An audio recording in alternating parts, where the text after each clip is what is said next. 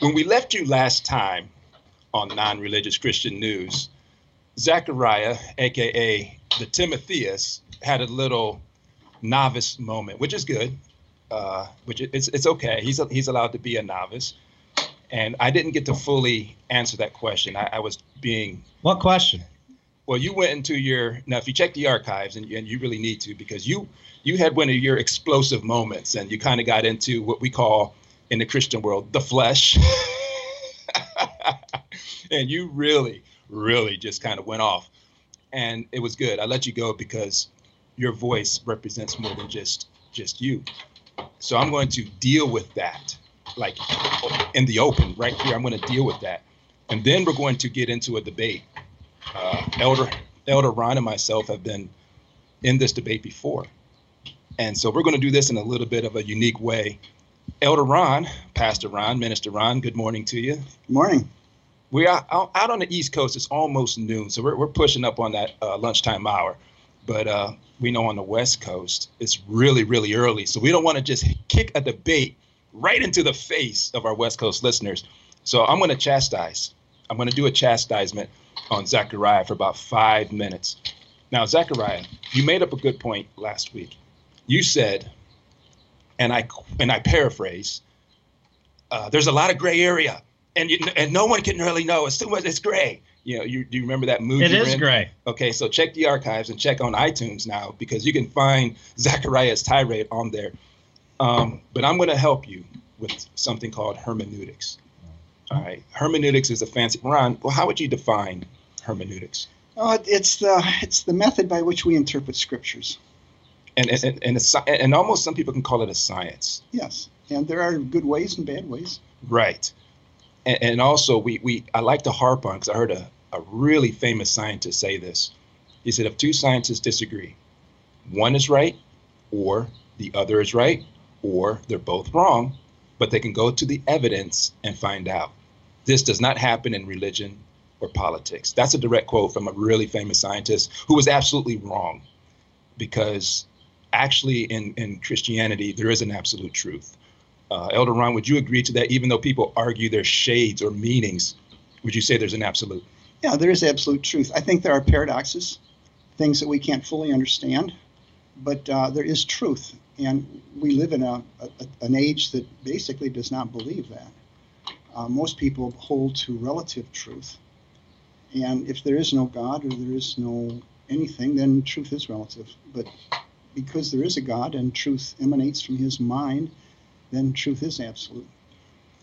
And so, Zechariah, I'm going to use some simple and as well as technical terms here, because I want you to imagine a table in front of us. And so instead of this desk in front of us, imagine this is a gray table, since you said there's a lot of gray area. I want you to imagine there's a 1,000-piece puzzle on this table. Okay, so there's 1,000 pieces, none of it is together. The job of hermeneutics is to take each piece, study it, and put it in its proper place. That's what context does.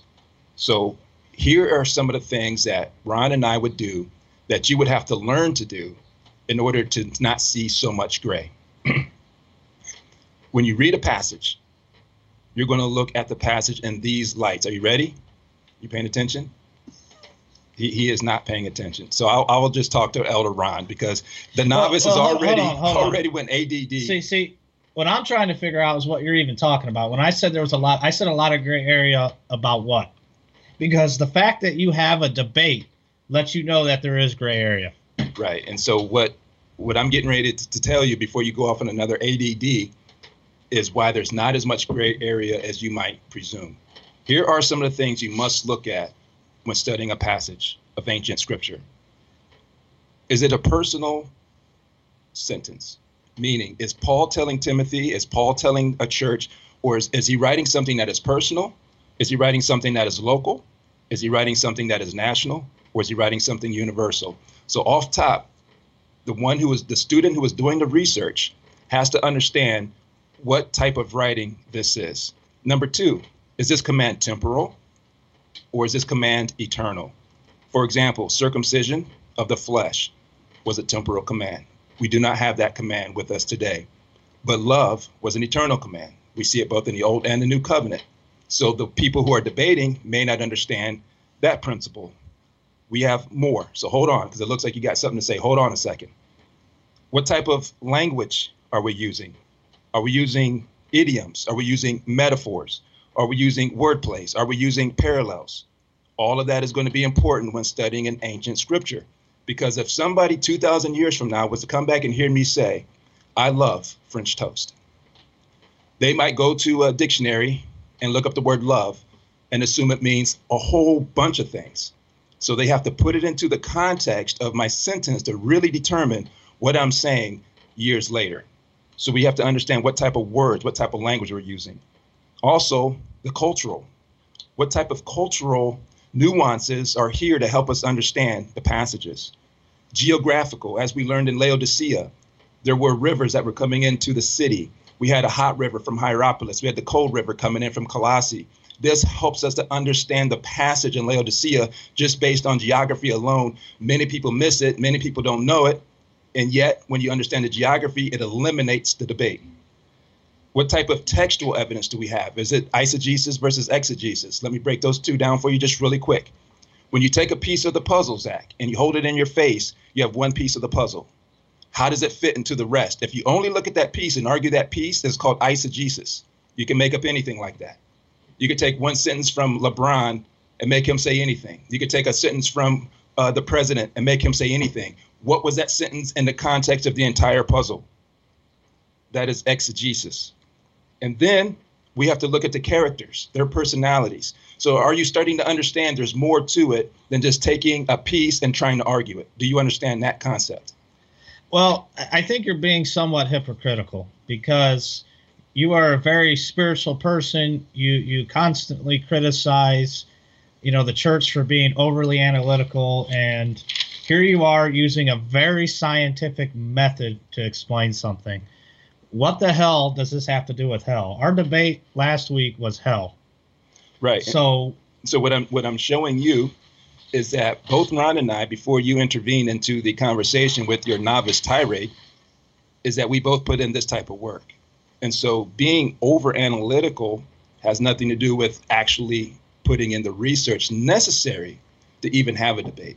So most of the time I will avoid a debate when I see the person has not even put in half of the research necessary to be entered into the debate, because it'll be useless for them. They're not looking for the reality. How much research did the apostles put in before they went out and preached? I mean, any of them, Paul, any of them. Paul boasted, first off, even before he was saved, that he was a Pharisee of Pharisees, meaning he had a very strong intellectual knowledge of the Old Covenant.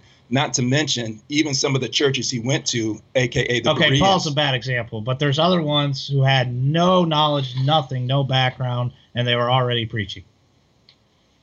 I would say you would have to show me that, because I'm going to show you that the ones who went out preaching with basically what you might call no knowledge of the Old Covenant, if we're going to be talking about the apostles, spent a lot of time with Yeshua the Messiah. So they had peer-to-peer training with the Messiah, and their primary teaching was that he was crucified and resurrected. They were not necessarily trying to teach nuances of the Old Covenant. They were going to the Old Covenant to prove he was the Messiah, and they didn't enter into debates. And in fact, they were warned. Shaul warned people, don't get into debates about genealogies, old wives' tales, and all these other things that we love to talk about. But he says they're not necessarily conducive for spiritual growth. So our debate last week, what we did, Pastor Ron took a word, the words of the passage, the words of a sentence, and he was saying this word forever and ever does not have to mean timelessness. It means that that hell is an irrevocable punishment. My hermeneutic, what I was adding to the table was like, let's give irrevocable. Let's say that's true. There's two sentences after that in 9:44, 46, and 48 that say the worm never dies and the fire is not quenched. So I conceded that it's irrevocable. That could be true. I brought in different sentences in a parallel form, so I was using a different hermeneutic. Now, was there a gray area? No. We're just debating the hermeneutic that is possible to describe this passage. And I was saying, even though it could be an irrevocable punishment, we have other passages to create the macro picture that says there's a timeless quality based on that phrase. And then you went into your little emotional. I don't think it was fleshly emotional. I just go back to the archive. It's on iTunes. I don't want you to get the free one. Go to iTunes. I want you to find that. iTunes. So now listen to it again. Okay. So you're the reason we had to open up like this. And now guess what? It's only going to get worse because we're getting ready to go into another debate. You talking about war? You're talking about gray area? Are you talking about churches splitting and friends arguing? We're getting ready to do that right now. And I got my gloves on because we're going to do a debate and not for the whole time because most people have done this debate. But we're going to shed a little bit of light on it from our viewpoint. And I'm going to apply some hermeneutics, and I'm going to challenge Elder Ron on some of his hermeneutics. And we're going to put more and more pieces of this puzzle together through this debate because the way we do it is we want to know the truth. We're not trying to be right. So, Elder Ron, are you ready for this? Because you made mention before the show that people really argue this a lot. Yeah, friends can get lost over this issue. Churches have been split. Whole denominations have been formed. Yeah, I'm ready. Yeah. All right. Well, this debate that we're going to that we're going to re-emerge right here is once saved, always saved. Is it true? Is it scriptural? Because here's what we know going in. There are great people on both sides. And so if you hear something you disagree with, the first thing I'm going to say is check your soul to see why you're getting angry, because people are allowed to disagree. But if you call in to argue with us, and you're allowed to do that, all we're asking is that you present a great sound scriptural argument, but please make sure you understand the other side. Elder Ron, I don't know if you run into this.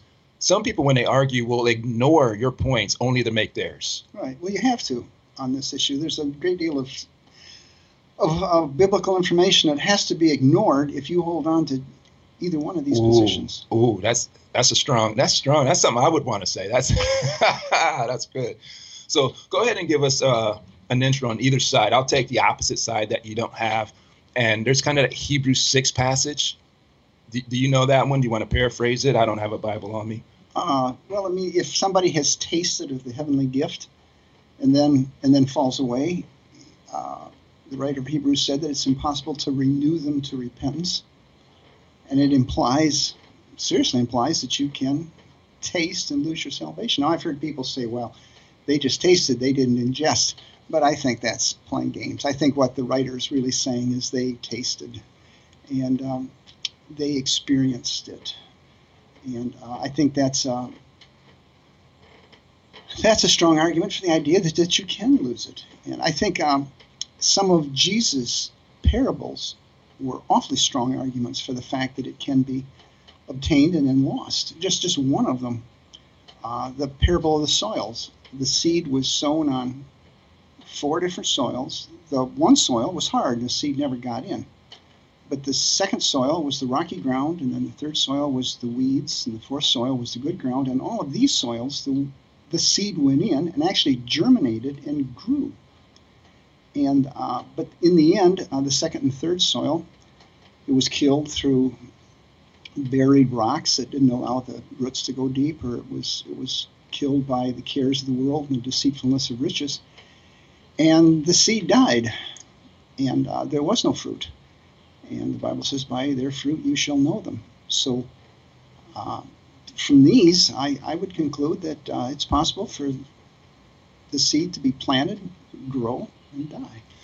And that seems really, really clear from that piece of the puzzle there. But we know there's going to be some people, and I'm just going to try and bring some arguments that I've heard and that I've actually used. No one can snatch them out of my hand. I didn't give the whole context here, but you know the passage very well. Most people do. How does that correlate with what we're saying here? Well, I can sit in this chair, and if I'm strong enough and big enough, I can say nobody can make me get out of this chair. But I'm not saying I can't get out of it myself. I am not helpless. I sat in the chair, I can get out of the chair. And if I'm strong enough, I can say nobody can make me leave it. But I'm not saying I can't step out of it. So I don't think that in itself proves your point.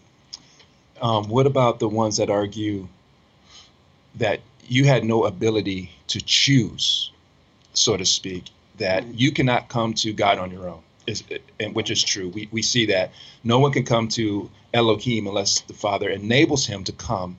Therefore, if you've been enabled to come, it would only be the enabler who would allow you to go away. But if he's called you in by his own strength, and he then has the ability to keep you in, how is this even possible for you to walk out of something you've been called into? And let me add this, foreordained. So let's go into Romans 8, and let's bring in some of that context that you've been foreordained for this very purpose. How can you then go the other way when this is something you've been called into? Well, the seed that went into the soil was planted by the sower. The soil was without seed until the sower put the seed into the soil.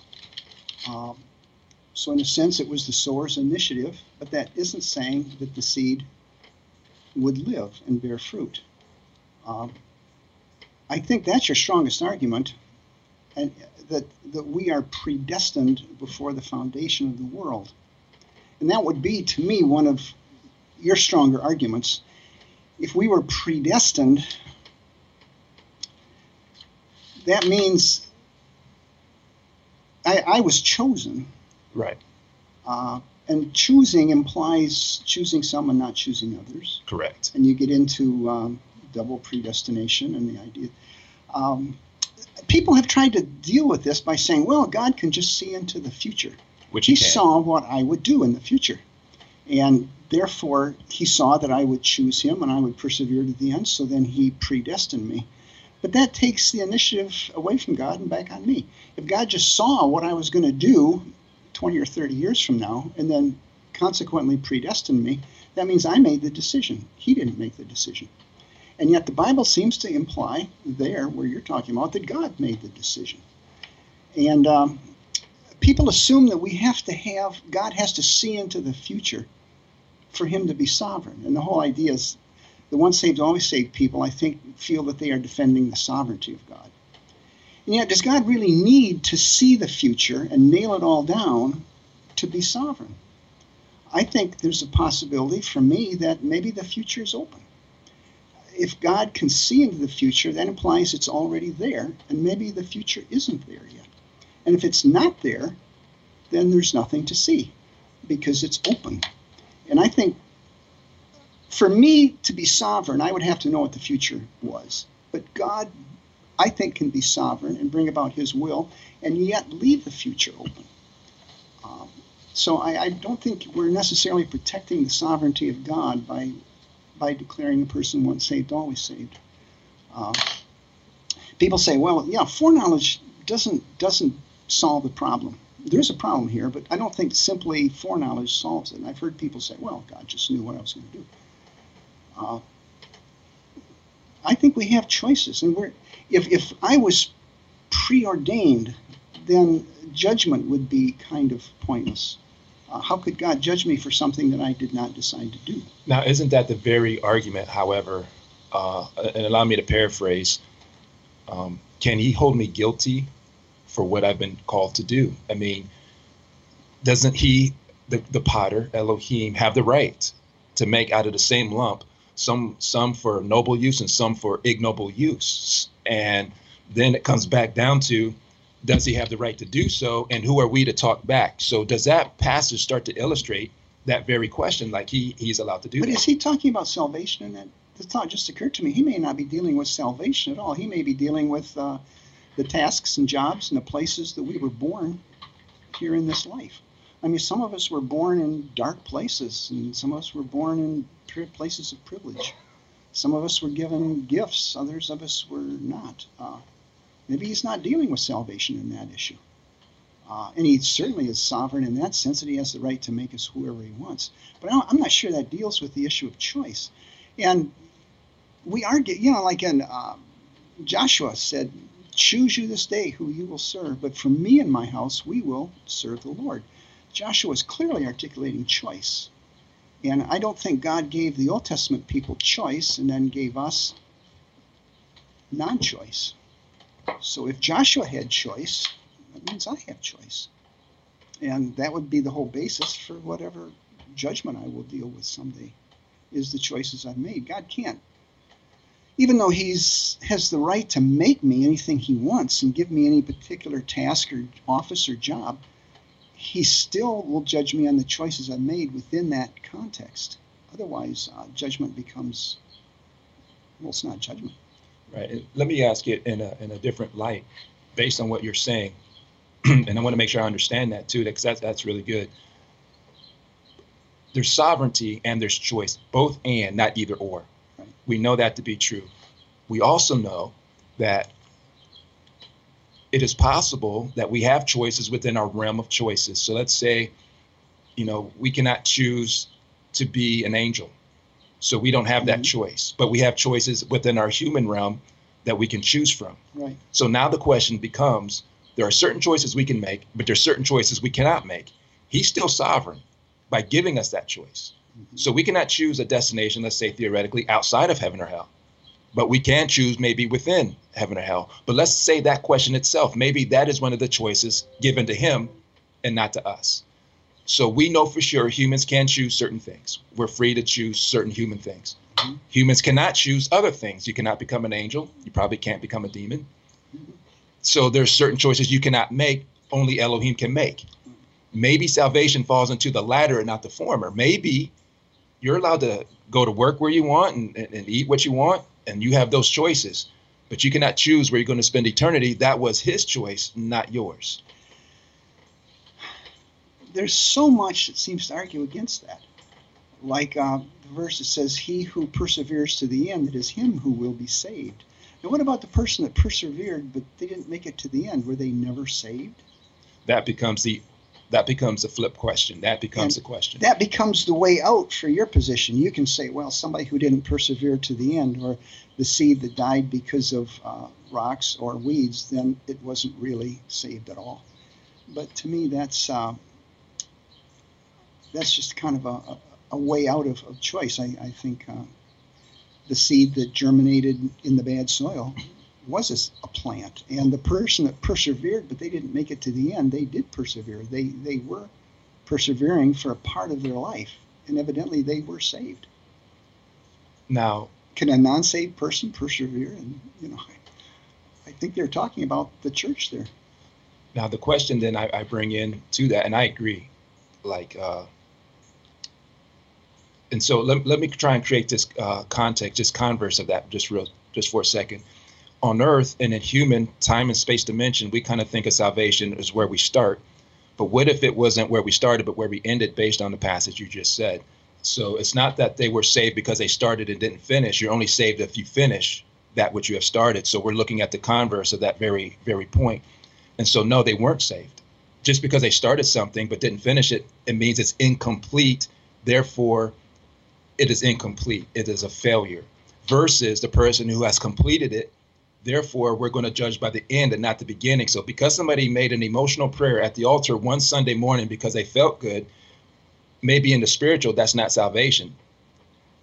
Maybe it's because if they were able to persevere all the way into the end, that shows what was committed here actually happened. So the argument isn't that they started and then they failed. It was that they either never started, but the only way we know is by the end, which is where salvation. Well, you're saying that if a person accepts Christ as their Savior and they mean it, that we can't really call them a Christian until the end of their life. Because if they don't persevere. But why do we need to do that? Why can't we say, yes, they were a Christian? We tell them they're a Christian. Maybe that's the fault. When they go to the altar and accept Christ, and it seems to be real, and we baptize them and say, now you're a member of the body of Christ. You're a brother. Hallelujah. Praise God. We don't say, well, at the end of your life, you'll find out whether you're a Christian or not. This may all be fraudulent. We don't say that. But the scripture does, because he who perseveres to the end.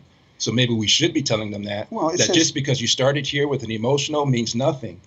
It means everything to us as humans, but it means nothing in the spiritual dimension, because we need to carry that same commitment all the way to the end. Maybe that should be heard. Well, now, this is an analogy, and analogies are never perfect, but say that salvation is like a free gift to a university. My son got a free ride at the University of Michigan as a math major. Didn't cost him a thing. But to go to school, he had to become a student and he had to study. So if, say, he'd have been at the University of Michigan for 3 years, and then the last year got flaky and for some reason dropped out and never graduated, would you say he was never a student? I would say he didn't graduate in graduation, and that analogy for me would be salvation. I'm going to let you answer that, but right now we're going to go to the phone line. We have an old friend of ours, Michael Brown, on line one, who I don't know whose side he's going to take here, but I know he's got something to share. Michael Brown, good morning. Good morning. Hey, it appears that you have been listening and you are ready to give us your take. Please do. All right. So Ron had said something about the Old Testament having choice and the New Testament not having choice. But what if I could find a place in the Old Testament where there may not have been choice? Such as? There was a brother, good brother of ours by the name of Jeremiah, who I always describe as the one who got away with talking crazy to God. There was a period in when God had sent him to proclaim his message like he does all prophets, and they didn't listen, like they never do any prophet, and they talked about him, they mistreated him, so on and so forth, and he got mad at God. He said, God, you deceived me and I was deceived.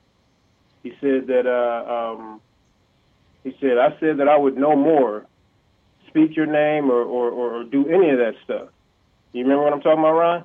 He said, I cried spoiled and something like that. Long story short, he said that he decided he did not want to walk with God no more. He didn't want to cry out for God no more. He didn't want to do any of what God had told him to do. He said, but your fire was in me, shut up like a fire. Your word in me was like a fire shut up in my bones, and I could not stay. He couldn't, in the King James. I could not stay. I couldn't hold back. He wanted to hold back, but he had no choice to. Couple that with the very first part of Jeremiah, where we see his calling. He said, from the womb I called you. He didn't have a choice. Jacob and Esau, he said, from the womb, before either of you had done anything, Jacob have I loved, Esau have I hated. That was God's knowledge. Excellent. Hold on, Michael. We're going to let Ron comment on that. Stay there. Go ahead, Ron. Well, the whole idea that he couldn't walk away from God, I think we can experience that same sort of thing. We can get angry with God. Psalm 73 talks about the psalmist who looked at the wealthy people around him and he got angry at God and he said, it is in vain I have kept my heart pure. But then he said he went to God in prayer, and God showed him that even though he was not doing well in this world, that he was on solid ground. So I think we can experience that. I'm not sure he lost all ability to make decisions. I'm just saying that God's fire was in him. God's fire is within me, I believe, and Mark and Zach. And if we get tempted to walk away from God, I believe the Holy Spirit will do everything to speak to us in the same way. I'm not sure that makes the point that we can't walk away from God. I think he could have walked away from God. I think I just don't see where we lose that ability anywhere. Your point's well taken. I appreciate it. Do you want to respond to that, Michael, or are you satisfied with that? Well, I see the direction he's going with that. However, how do you compare that with his calling, with the very clear language that God used with his calling? Now, mind you, for the record, I agree with Ron 100%. If you take either one of these positions, you're going to have to ignore or explain or pry in with the crowbar a whole lot of other scripture. I think the answer is both. However, to give each side a fair, a fair shot to not build any straw man argument, let's look at that. Let's look at how he was called, what he was chosen to do. He said, while you were in the womb, I chose you. Same thing he said about his position with Jacob and Esau. And to your point, Ron, earlier, that, okay, well, maybe he looked in the future and saw that Jacob was going to be more serious and adamant about God than Esau was.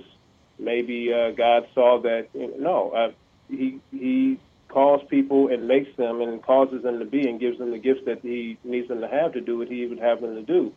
And I also agree that it doesn't really take away his sovereignty if we have choice.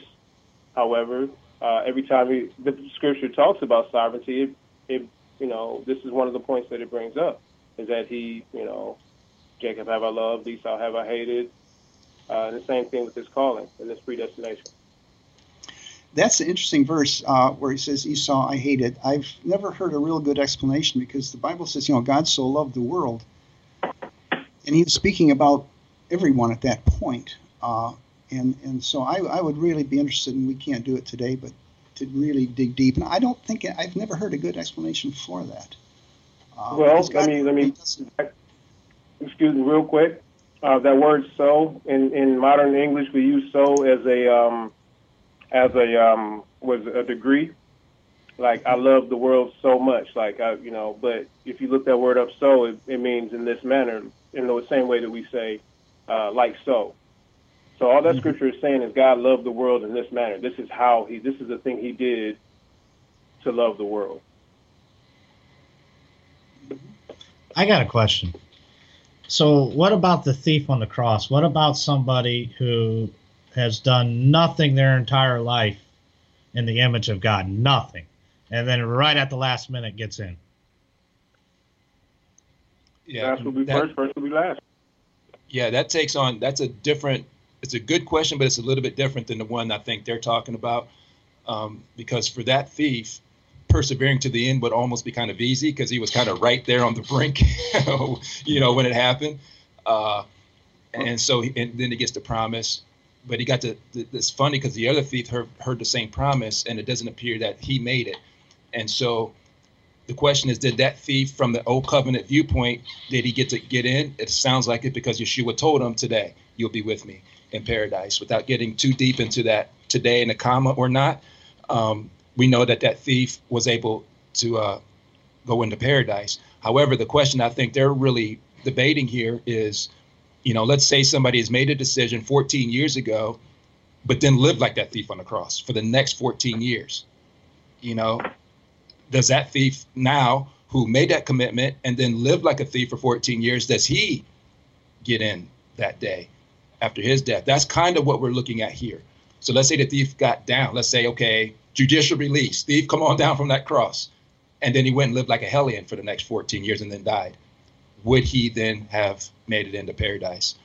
And the question I'm going to ask Michael, since you're still on the line, both of you, Mike, I want you to take the real view on this one, and Elder Ron, the Pharaoh.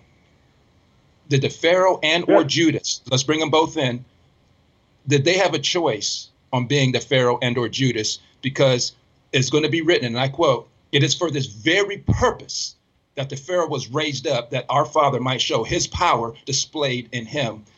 Was the Pharaoh damned for his obedience? Because it didn't seem like he was in heaven saying, oh, let me be the Pharaoh. He had to be the Pharaoh without choice, and therefore fulfill prophecy.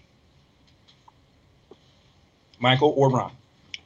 I have let my kids, when they were growing up, I remember there was a situation where my daughter was on a merry-go-round and wanted me to let her be the one to pump.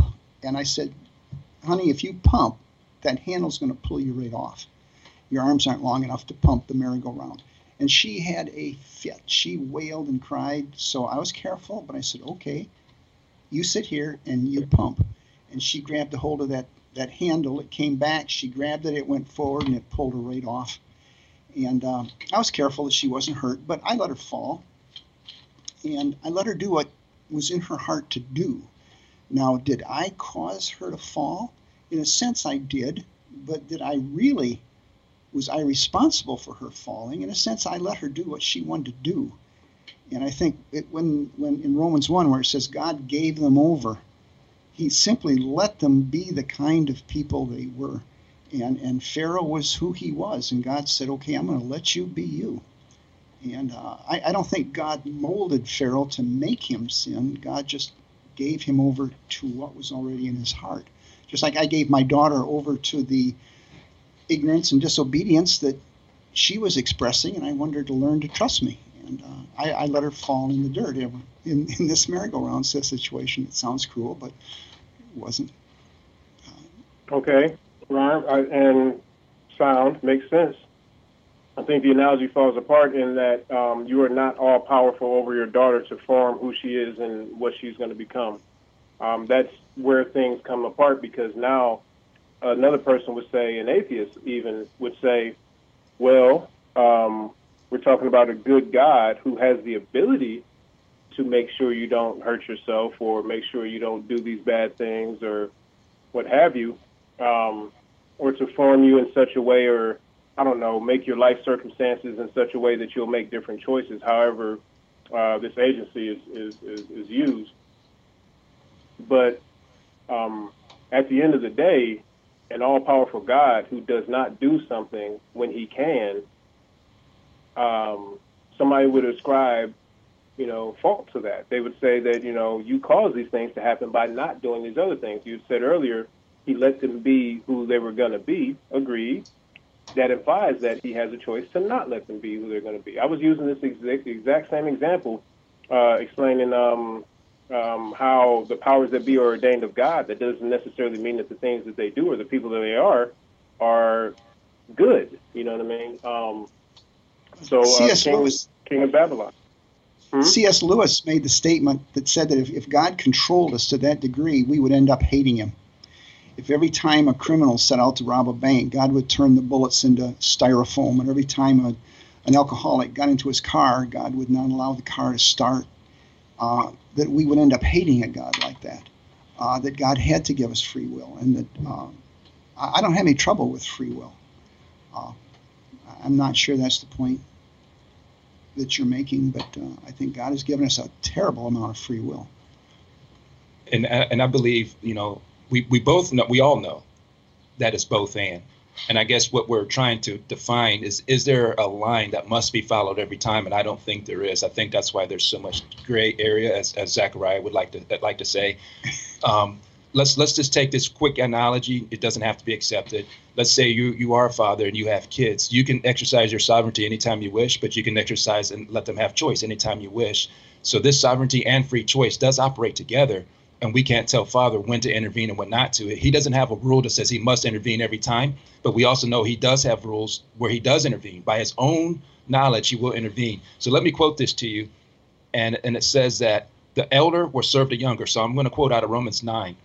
And this is what Michael was just talking about. As it is written, Jacob I loved, Esau I have hated.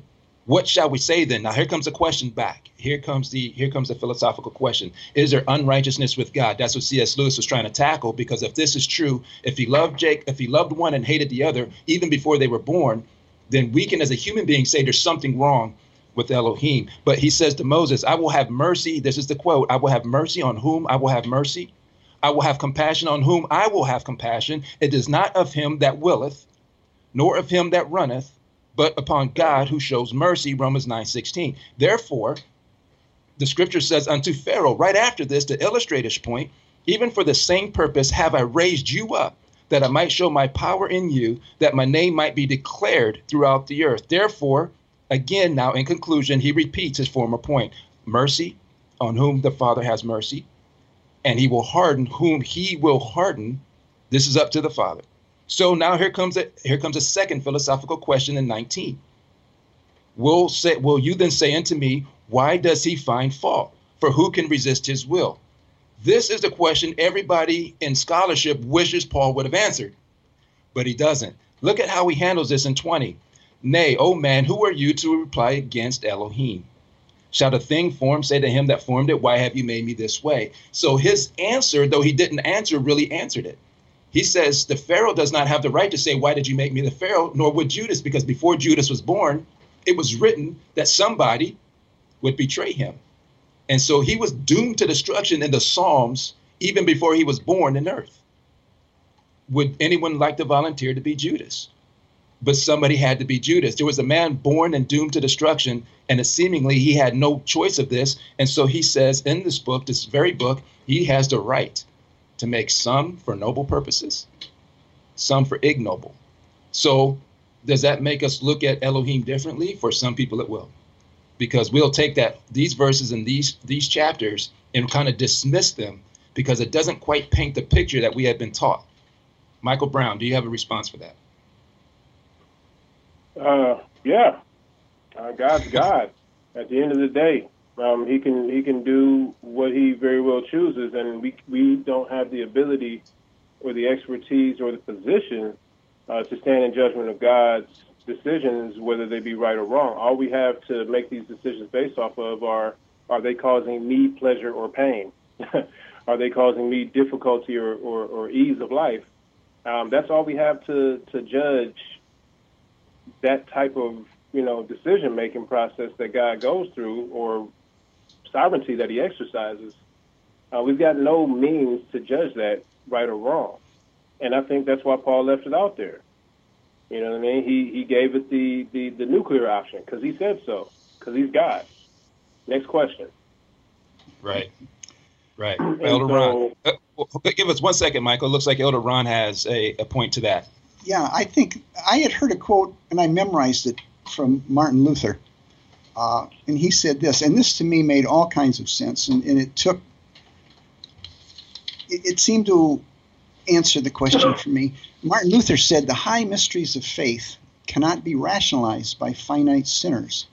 Therefore, paradox is the best vehicle to convey their profundity. The high mysteries of faith cannot be rationalized, and I think that's true. We, in our four-dimensional, very limited brains, cannot really understand. This is one of those mysteries that's probably we can't fully comprehend. So we're given truth in what seems to be paradoxes. And I think God is saying, if you can accept the paradox, if you can accept both the truth of both of these positions, you will come the closest to the truth that you can come in this world. Even though we see through a glass darkly, we can see the best if we accept both sides of this issue and not try to choose one side and cut the other passages out of the Bible. Right. And I think we're at the crux where we're going to move into a new segment. But Michael, I'm going to give you a concluding argument too, and a concluding thought here, and you can even tell us before you go what is your actual or real viewpoint in this. But that's the one thing that I love that Elder Ron said is, if you become dogmatic on one side, you end up denying clear verses on the other. And so there has to be some sort of reconciliation between the two. And maybe that is one of those gray areas that I'm going to coin mark for Zechariah, that the finite mind cannot understand the infinite. Go ahead, Michael. I believe that from God's perspective, he absolutely has full sovereignty and choice, and we have none from his perspective. If you're looking at it from his perspective, from our perspective, it is the exact opposite. So a lot of those scriptures that talk about not being able to be plucked out are from God's perspective. All the scriptures, and this is oversimplistic, this is just what helps me understand it better, that speak about labor to enter into that rest. The scriptures that you mentioned earlier, tasting of the heavenly gift and falling away, the parable of the sower, all these different things are exhortive or encouraging us from our perspective to make sure that thing that we don't know for sure, we can't know for sure, is to give it everything that we've got, because we're supposed to be loving God with all our heart, all our soul, all our mind, and all our strength anyway. So do that as if you're not sure, as if it is not something that is, and it's tough because there's so many scriptures that talk about, know that, Yeshua's finished work is enough for you. You know what I mean? So, but I believe it's both. I believe it's a matter of perspective. From God's eternal perspective, yes, it is all set. The names are in the book, and your name is either in it or isn't, and will either be in it or isn't. But from our perspective, since we don't know what today holds, let alone tomorrow, do everything we can to break into that kingdom violently. That just reminded me of a verse in Revelation where one of the letters to the seven churches, it talks about, you persevere, your name will not be erased from the book of life. You can be blotted out. Blotted out. So, excellent. Yep. So I think I agree with you. This is a very difficult issue. Very. The one thing that, and I go into Grafton Prison on Wednesdays, and we have Bible studies, and one thing I harp on is you do not fight over these issues. No. You don't separate from other Christian brothers over this issue. This was the best conversation I think I've had in this. Yeah. Just because of how mature Yeah, even we do Michael not has fight. been. We do not divide over this issue. We not don't, Zechariah. You're hard on Zechariah. I have to be. I want to defend him. Maybe there are gray areas. And Michael Brown, we want to thank you for calling in.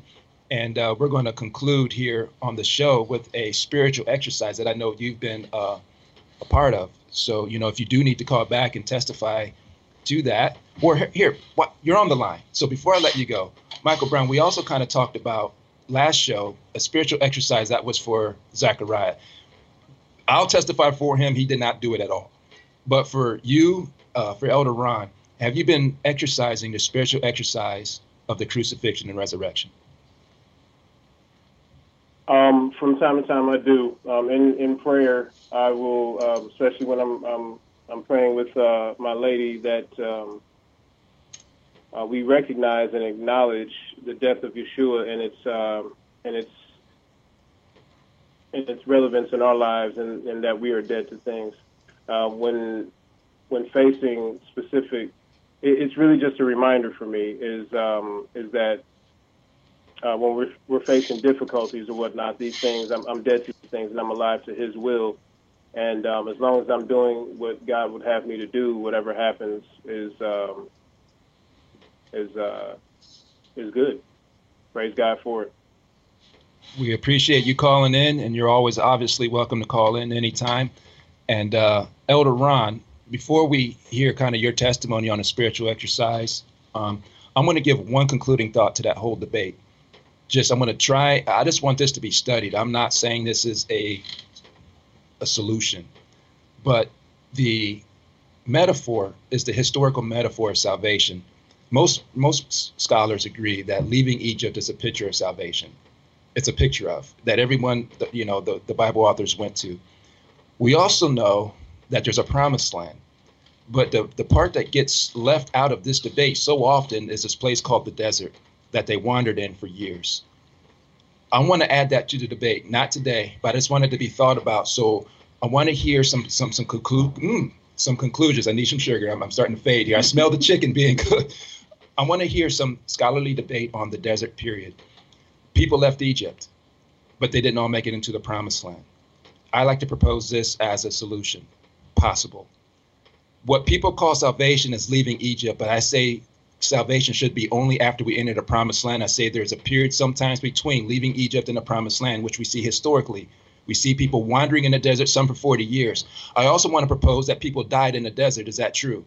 Some were destroyed by serpents and things of that nature. Shaul makes reference to this in the book of Corinthians. This could be an answer, and it brings both sides in the reconciliation. Did they all leave Egypt? Yes. Did they all make it into the promised land? No. What happened? Some were destroyed in the process of persevering until the end. Those who persevered until the end, we can call them saved. So we can look historically and see this being played out right before our eyes. And so the question, what many Christians would have to ask themselves, and they would be afraid to, is they're saying because I left Egypt, I'm okay, but maybe they're still in the desert and they're not okay. Work out your salvation with fear and trembling because you're still in the desert area. And there is a point where you could say with John, we live and look like Yeshua, so if we can rejoice because we are children. I think too many people are in the desert saying we're children, and they're not in the promised land saying they're children, and so they will still have the ability to not make it into the promised land. I want to leave that as a final thought to be thought about, and we can bring these as a historical, metaphorical solution to the debate. Elder Ron, last week we talked about a spiritual exercise. After every debate is done, after every sermon is preached, God has told us, and Shaul told Timothy, train yourself for godliness. Every scholar who has looked at the word train understands that word is a Greek word where we get the word gymnasium. So this is a spiritual workout.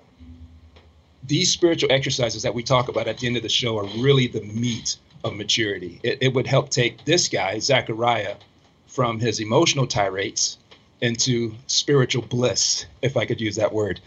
But at the same time, it is a workout. I was coming here, and on the way here, I seen a football team, a college football team on a Saturday morning working out. And it reminded me of my spiritual exercises that these men are having 2-a-day practices on the weekend to get ready for a season that will quickly fade. What did the Christians do today as far as their spiritual workout? Did they wake up and that they exercise spiritually. I am also acutely aware that many Christians don't know what to do for a spiritual workout. They feel reading the book is sufficient. But we also know that there's a spiritual workout that has nothing to do with intellectual isms, which is what Zach was trying to chastise me on earlier. So, Elder Ron, how was your week with your spiritual exercise, and what can you do to improve? Well, I think I think this spiritual exercise takes place in prayer. The Bible, Paul said, the first verse I ever memorized when I became a Christian, and it's one that set the foundation for my growth, was, I've been crucified with Christ, and it's no longer I who live, but Christ lives in me. And that's what I've sought to do as much as possible. I think about that verse. I think about the idea that we're not meant to become something, but we're meant to contain someone. That this life is not about becoming a good person, but it's becoming more like Christ, because we let his Spirit live and operate through us. We're like a glove, he's like the hand. The less padding we have in our glove, the more he can do with us. That's kind of the way that I've been praying. But on the other hand, I can't say that I've been thinking about this specifically that much. That's just the way that I have prayed. Yeah, excellent. I'm glad you said that. I probably haven't done real well because I haven't thought about that much. But I have thought about the idea that I am to contain the Holy Spirit, that in and of myself, I've been crucified and that I've died. And that is the point. And the key for a spiritual exercise is to bring the mind consistently and constantly back to that. And even if it was, the element of you are a container of the Holy Spirit, that's an excellent one. I like to use that one. Can people, I would really wish for spiritual maturity and for spiritual growth that they would find an exercise, stick with it, and bring it in. So I'm going to do that. I'm going to use the one because I've been accustomed to it, and I'm going to use that one this week, is to consistently, and I'm talking about as much as possible, as much as humanly possible, to remember that we're each like Mary was. We're containers of Yeshua's Spirit, and everything we see and do has an effect and an impact on the Spirit living within us. Mm-hmm. And it has been written that we have the ability to quench and grieve the Holy Spirit that is within us.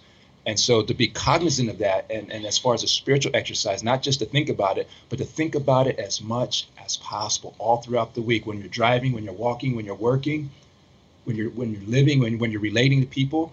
Allow that thought to be the dominating thought, that I am a container of the most Holy Spirit of Yeshua, and everything I say and do can have an impact on him. And I want to be cooperative, knowing that I'm a house sitter, that this is a house that he is renting out, and I have the ability to co-facilitate and cooperate with the Holy Spirit on a regular basis. So if I'm saying it's human and it's okay to cuss, but I'm realizing it's being antagonistic towards my house guest, then I want to be courteous to the house guest who is living in my house. It's not either all or nothing. I think it's by degrees. That's why Paul said, be filled with the Holy Spirit. He used the present continuous tense. I've used the analogy. I thought of this analogy. It's like we're a glove, and Christ is the hand. The Holy Spirit is the hand. You can be a driving glove, which is very thin leather. The hand can do everything with this driving glove. It can pick up a dime on the ground. Or we can be like boxing gloves that are filled with padding, and they're not good for much except just bashing things. And the trick is, as we become filled with the Spirit, we allow him to pull the padding out and turn us from boxing gloves to driving gloves. Excellent. And he can do whatever he wants with a driving glove. A boxing glove, you can hardly do anything with. But except for hit people, which is what Zachariah likes to do with his words. You're pretty hard on Zachariah. Yeah. This is actually, I'm going easy on him. He's the one who's turned all these buttons and mics for us. He is the producer, but I see it like this with Zachariah, and I look at him as one day, let's say within 2 years, I want him to be able to lay hands on me. And if I'm sick, I want to be healed. So I want to make him the best spiritual doctor he can be. And so I have a coach's mentality, and I will not lighten up because he's got to be the best. And when he moves into the other side, I want Yeshua to say, well done to him. And I want to have as much as I can to make sure he hears that. And of course, I will not be disqualified for the prize myself. So I want to make sure we're all pushing. And that's why we like to give these spiritual exercises at the end, because this is where the maturity actually happens. It's not what you know, it's what you can show. This has been the Non-Religious Christian News on the DBS Network. For Ron, for Zachariah, this is your host, Yahchanan. We will see you next week. Until then, Yah bless and continue to exercise.